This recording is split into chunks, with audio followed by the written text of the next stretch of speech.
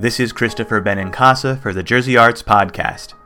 The Growing Stage, the Children's Theater of New Jersey, located in Netcong, will present the world premiere production of And Then Came Tango on Friday, March 6th. Inspired by a true story, the play revolves around the case of two male penguins at the Central Park Zoo, who established a bond to hatch an orphaned egg. Written by Emily Freeman and featuring choreography by Jillian Petrie and original music by Paul Marbach, And Then Came Tango is a celebration of tolerance and the eternal instinct that guides one generation to care for the next. I recently spoke with the show's director, Stephen L. Fredericks. He's also the executive director of The Growing Stage. Okay, so let's start with the true story. What is the true story that inspired this production? Sure. In the late 90s, apparently at the Central Park Zoo, they had ordered a female mate from the San Diego Zoo so that they can continue the breeding program that they had existed within their penguin exhibit. And unfortunately, what had happened was that the San Diego Zoo went and sent a male instead of a female. So rather than sending the penguin back, they just merely put the penguin within the exhibit with the other penguins. Around breeding time, they noticed that the two male penguins that had developed a friendship or a bond, as much as they could tell, were mimicking hatching an egg that was actually a rock, as they saw all the other couples forming within the exhibit. And at the same time, one of the pairs that they had started the breeding process with rejected their egg, so they replaced the rock with an egg, and the two male penguins then hatched that egg, and that was the extent of it. And unfortunately, the climate at that time, and though we all hope that it's much better today, some groups got wind of these two male penguins that had created a bond, and they actually and literally started to protest that the Central Park Zoo was promoting homosexuality within their animals there at the zoo, which is it's just totally ludicrous, and it seems like it's not even possible. But in fact, it's a true story, and there were protests, and it was covered on the local news stations in New York. And fortunately, the Central Park Zoo didn't back down. They allowed the two to nurture an egg, and the egg was hatched and was named Tango. And then in later times, one of the other penguins, because sometimes I guess the jury is still out whether penguins mate for light or not. But a female was introduced into the exhibit, and one of the penguins that had helped foster the growth of this egg left the male partner for a female. So I think it's all instinct at the time, and the moment, things that happen at the moment, I don't know. But that's what the story is based on. And our playwright, Emily Freeman, and it was written about in a book.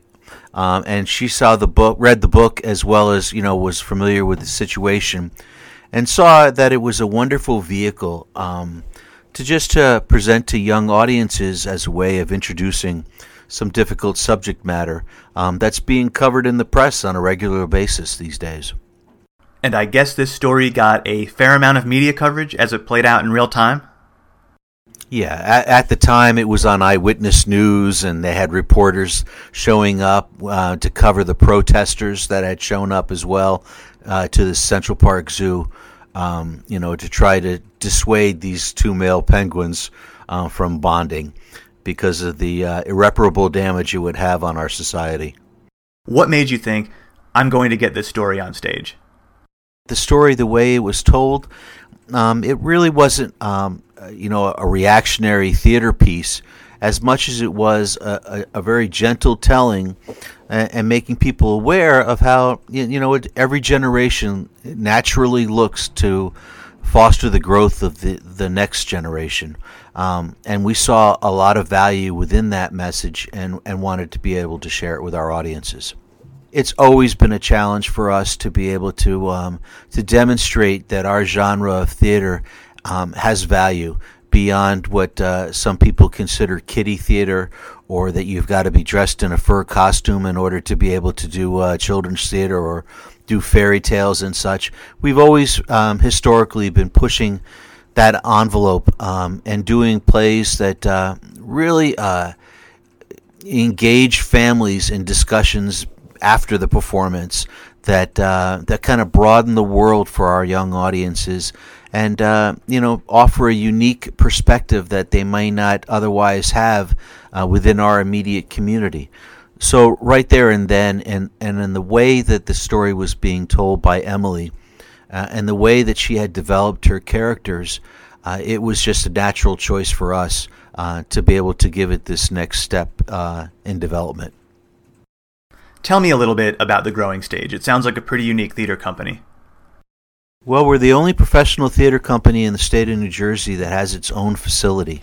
And it's something, the children's theater is what we're dedicated to year-round in all of our programming, whether it's concerts that we hold on our stage, our educational programs that we offer young people from preschool through high school, the summer camp that we do, or the studio series, which is our all-youth productions. Everything that we do is trying to bring the performing arts to young people and their families. And we're one of, I would say, probably roughly at 25 across the country now. It used to be a lot less than that when I first started the organization back in '82. But I'm thrilled with seeing the growth and the development in our genre of theater, because I think it has a lot of value, particularly as the arts are being dropped from our school educational programs. So with this world premiere production of And Then Came Tango, what can audiences expect to see on stage? How are you bringing this story to life? Well, it's a very gentle tale that's being told with it's about a relationship that happens Lily with a young girl who's 10 years old. Her name is Lily, and she's been a junior zookeeper, part of the program there at the Central Park Zoo. Her mom is single, and she goes and she builds a relationship with a gentleman named Walter, who's an older gentleman that's been at the zoo for years. And so the three of them tell the story of what's going on. But the story of the penguins themselves and the relationship with the penguins is actually told by some professional modern dancers that we have that are portraying the penguins, that are really bringing the story to life through dance and through music. And we're real excited about how, adding that element to the piece, because it only enhances the story, and it doesn't burden with a lot of dialogue as far as what's happening and what choices are being made by the penguins. Rather, it's showing through movement just the bond that's created to foster the growth of this new egg, and seeing a young girl through the innocent eyes of a young girl, being able to see that what's really happening as opposed to what other people are focusing on with their protests and their being uncomfortable with the situation. And not only is this a world premiere, it's also the debut of a young actor from New Jersey, Savannah McLaughlin. Tell us a little about her and what she brings to the role of the central character, Lily.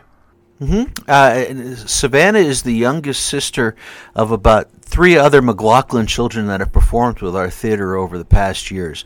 We have a policy that we don't work with young people until they're 10 years old, because we want them just to kind of, enjoy being a child up until that age, and it's also it's stressful. So Savannah was very excited to finally turn 10 years old and to be able to participate in this play. But she just has a very natural gift of enthusiasm. She's developing a wonderful relationship with our professional actors that are alongside her up on that stage. And, she really is conveying that innocence that I spoke of earlier, that with the character. And what's really important, the importance is that the 2 male penguins aren't eating, so we need to take care of them. They want to be able to, have an egg as well, but they can't.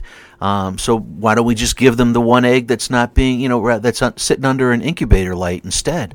I mean, let's try to solve problems here with and with common sense. And so it's wonderful to hear that fresh perspective and coming out of the mouth of babes, so to speak. I haven't seen it. Nobody has yet, except for you and your team. But it seems like the kind of story that operates on two levels. Obviously, it sounds like a great story for children, but with some social, if not political relevance that might give parents something to think on. Absolutely, but it's not done in a heavy-handed way. And I think that that's just as important to convey to our audiences, is they shouldn't be concerned about that because the greater story, and the emphasis on this, while some people are reacting to it in a negative way, the protesters that are a part of the story as well, and the newspaper report or the news reporter that comes in to cover the story, have their perspective about it. The strength of the piece and what the actual message of the piece is that that regardless of what we are or who we are, that we're concerned about what's coming next, about that next generation.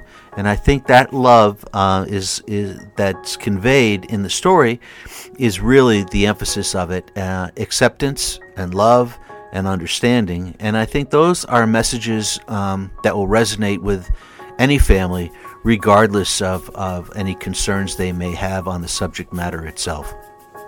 Stephen L. Fredericks, Executive Director of The Growing Stage and Director of And Then Came Tango. Thank you so much for doing the podcast. It was my pleasure. Thank you for the opportunity. And Then Came Tango runs from March 6th through March 29th at The Growing Stage in Netcong, New Jersey. For tickets and more information, go to growingstage.com. And for more information about the arts in New Jersey, go to jerseyarts.com. I'm Christopher Benincasa for the Jersey Arts Podcast. Thanks for listening.